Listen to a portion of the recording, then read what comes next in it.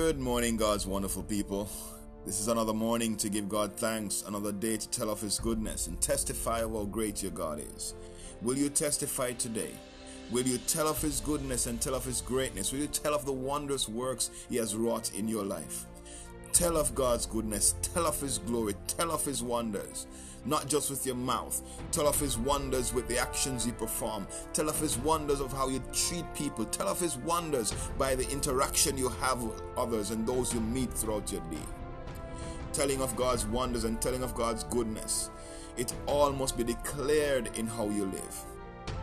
How you go about your day, how you interact with people, how you speak to people, how you treat people, how you're spreading His love, how you're spreading His kindness, how you're spreading God's favor around you. Are you showing people favor and what the favor of God looks like? Are you showing them what the love of God looks like? Spread the love of God around you and testify and tell of His goodness.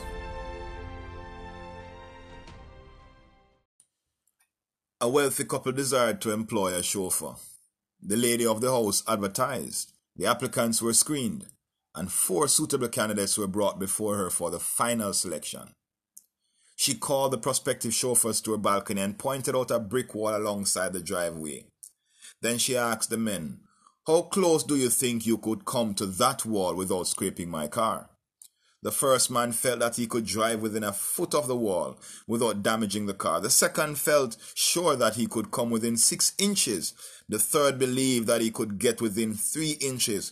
The fourth candidate said, "I do not know how close I could come to the wall without damaging your car. Instead, I would try to stay as far away from that wall as I could." This candidate had a different focus. His understanding that true skill in driving is not based on so much on the ability to steer the car to a narrow miss as on the ability to keep a wide margin of safety. Just like this fourth candidate, there are many aspects of human nature, such as sexual temptation, that are best dealt with by keeping a wide margin of safety. When we decide that what we do in a doubtful area, such as going to a particular movie, we should be as wise as this man and keep a wide margin in areas where we are doubtful, especially when it comes to certain human behavior, in particular sexual temptation. We have been looking through and studying Galatians chapter 5 from verse 13 to 26. And in this study so far, we have been looking at the works of the flesh. We have looked at 4 of these works of the flesh, and we recognize and realize that these 4 are part of one group.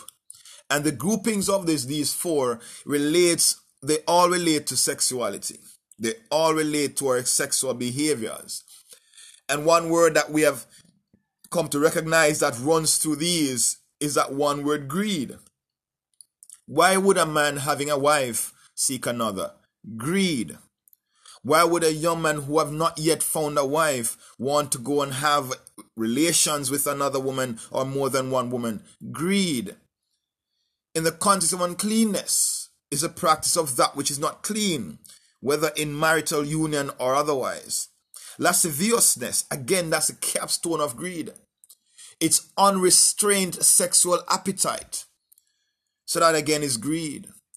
So friends, we see here that all these behaviors are all within the confines of our sexuality, and it points to a lack of restraint, because each of these areas, in order to stay away from them, there must be a practice of restraint. We must practice restraint. And so what we have seen today is that in the area of our sexuality, we must practice restraint. And absent restraint, we're going to fall prey in either one of these or in all of them. If you want to become a prey to the evils of our society, go about and not practice restraint, and you'll fall prey to them. The Bible advises us here that we should put off these works of the flesh. We are being warned to not walk after these works of the flesh. Paul says, walk in the Spirit. Walk in the Spirit and you will not fulfill the lust of the flesh. Walk in the Spirit and you will not fulfill any of these sexual temptations. Walk in the Spirit and you will not fall prey to any of these sexual vices. That is the answer. That is the result. That is how you keep yourself unspotted, unblemished by the ills of this world. So we are told by Paul explicitly, walk in the Spirit. Walk in the Spirit. Live your life in the Spirit. These vices that we have been looking at, they number 4. The number 4 is representative of creation. It speaks of material completion. So in other words, it speaks to a completeness. And it always speaks of creation. Creation is complete in 4 realms. There are 4 elements of creation. 4 elements of creation. And they are earth, wind, fire, and water. Those are the 4 elements of creation. And when you look at creation, you see that creation is manifested through this number 4. There are 4 seasons. There's autumn, winter, spring, and summer. So these are the 4 seasons that we have. And if we go through, there are 4 cardinal points. There's north, south, east, west. We could continue and look at more ways that creation is manifested through this number 4.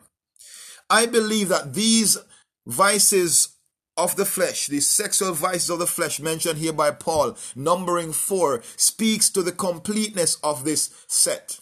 It speaks to the completeness of the set. It means that these vices that he has mentioned here encompasses what sexuality is all about, illicit sexual behavior is all about. Because in these 4 vices, we will see the manifestation and the example of all ills that relates to our sexuality. When you talk about the abusing of sexual relations, it's all contained here. All contained here. You might say, well, it didn't mention homosexuality. Homosexuality will fall under lasciviousness. It's unrestrained sexual appetites. Illicit, illegal sexual appetites. Now, that's where it will fall. It also falls under uncleanness. Uncleanness covers it as well. It is relations that are unclean, and the Bible mentions them as unclean in Romans chapter 1. Bestiality, it's fine. It's placed right here in uncleanness as well. So any sexual vice you can think of, they will find themselves within the confines of these 4 defined sexual vices. So Paul here gives us a complete list of the ills of sexual vices that we face in the flesh. So he says, walk away from them. Walk in the Spirit, and you'll be able to turn away from all of these. Now that's the answer. That's the answer to you winning that battle against sexuality. That is you winning the battle in the sexual arena. And the way you win that battle is to walk in the Spirit. Walk in the Spirit. In other words, be led by the Spirit. Be led by what the Spirit dictates. What is that? It doesn't mean that you're going to sit out and wait for something to happen or a sign in the sky. The manifested will of God is the Word of God. That's the manifested will of God. Therefore, if we're going to walk in the Spirit, it means that we must first of all walk according to the dictates of Scripture. That's the mind of God in black and white. That's the mind of God recorded in the physical realm for you to see it. You have a display of the very mind and heart of God. That is the Spirit's own word. That is the Spirit recording in this document what we are supposed to be doing. If you're going to walk in the Spirit, it begins with you following the prescribed principles of the Word of God. If God says no to something, you must say no to it too. If the Word of God says do this, you must do it, because that's what it means to walk in the Spirit, to walk by the principles of God's Word. You must walk by the principles of God's word, and you're going to be able to do that as the Spirit enables you. So in other words, you cannot fulfill the demands of God's word and the principles of God's word without the Spirit of God enabling you. The Spirit of God comes into your life and He empowers you. He empowers you to do the Word of God. He empowers you to become the Word of God. You become the Word of God by the Spirit of God inhabiting you, possessing you, coming into your life and beginning to fashioning your life and molding your life in the way you're supposed to be. If you refuse to observe the principles of God's Word, you are literally setting yourself up for destruction. We have looked at these sexual vices, but here's a caution that we must have here, friends. Here's a caution I would like to give to you, and the caution is this. The prescribed principle of God's word has already defined for us the context and the conditions through which sex must be enjoyed. God has already defined for us the conditions and the circumstances and the covenantal relationship through which we will enjoy that thing called sex. If we do not live by this principle that God has prescribed, we must not ever fool ourselves to think that we can go through life and not meet the tragedies of the consequences of not obeying those principles. Sex is like fire. In a fireplace, it's warm and delightful, but outside of that fireplace is destructive. Outside of the earth is destructive and uncontrollable. Imagine walking into your living room. If there's a fireplace in your living room and you walk into your living room and you light the fire on your carpet, you'll not be able to control that fire. If you light that fire in your couch, you'll not be able to control that fire. But when you light that fire in your fireplace, it's controlled and it does something beneficial to you. In your stove, that fire is used to cook your food. But outside of that stove, if that fire is lit anywhere else in that kitchen, in your cupboard, on the chair, wherever you light that fire and it's not in the stove, it's going to destroy.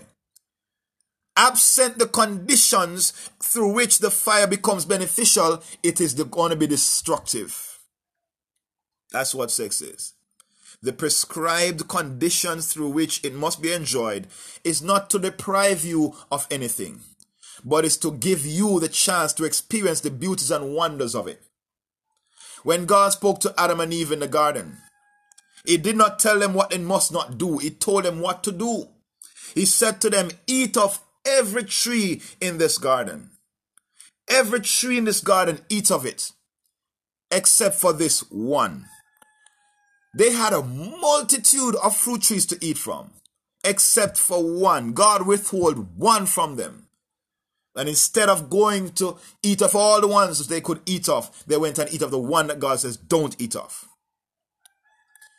We see this manifested in so many other areas of life. God says, bring me 1/10 of your increase. Keep 90 and give me 1/10. Keep 9/10 and give me 1/10. Only one. You keep 9, give me 1. And man think that is gross. He says, no, I'll keep 100 and give none. And as a result of that, they always find themselves in lack and in need and in turmoil, not having any control of their finances. If you want control of your finances, follow God's financial plan. If you want peace in your life, follow God's life plan. If you want to have a wholesome sexual relationship, follow God's sexual plan. And God's sexual plan is called marriage. That is the confines through which you enjoy it. That's the confines through which it becomes beneficial and provide for you peace. The ills of our society, many of the ills of our society, all stem from these sexual vices. Many of them. This is just a part of the vices we face. But friends, here we are today. And I want you to understand that you have a responsibility to follow God's plan, God's principles. But when it comes to sexuality, if you are going to get victory, you must first follow the principles of God's word. And friends, if you follow the principles of God's word, you cannot ever fall prey to these vices of the flesh. You are able to follow the principles of God's word and live by them as you surrender to the Spirit of God operating in your life. It begins with you surrendering enough to read the word of God and to study the word of God, to learn it, to sow it, to plant it in your heart and mind. David says, thy word have I hid in my heart that I might not sin against thee. If you do not sow that word and plant that word in your heart, when the time comes of temptation, what are you going to draw upon to resist that temptation?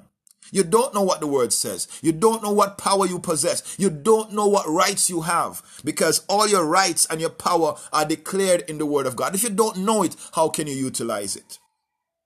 Draw upon the word and you'll know your power. God has exposed his mind to you. God has shown his mind forth to you. You need to now go and see what the mind of God is towards you. You live by God's word or you die without God's word. It's that simple.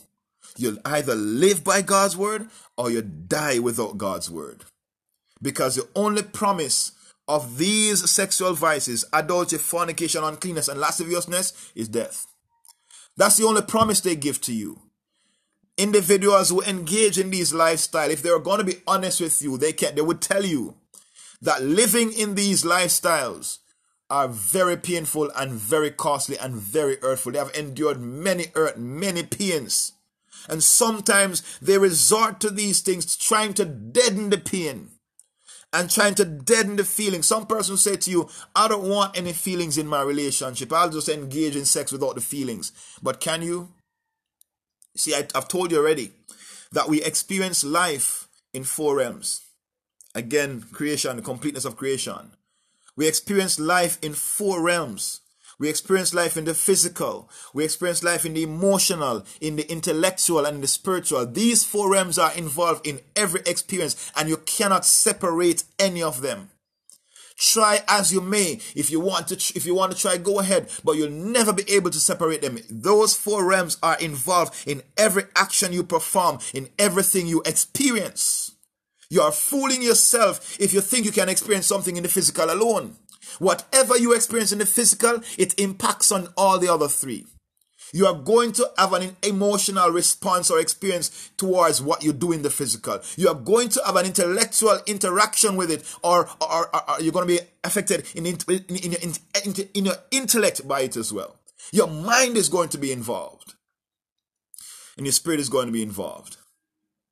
So therefore, friends, I implore you, walk in the Spirit, and you will not fulfill the lust of the flesh.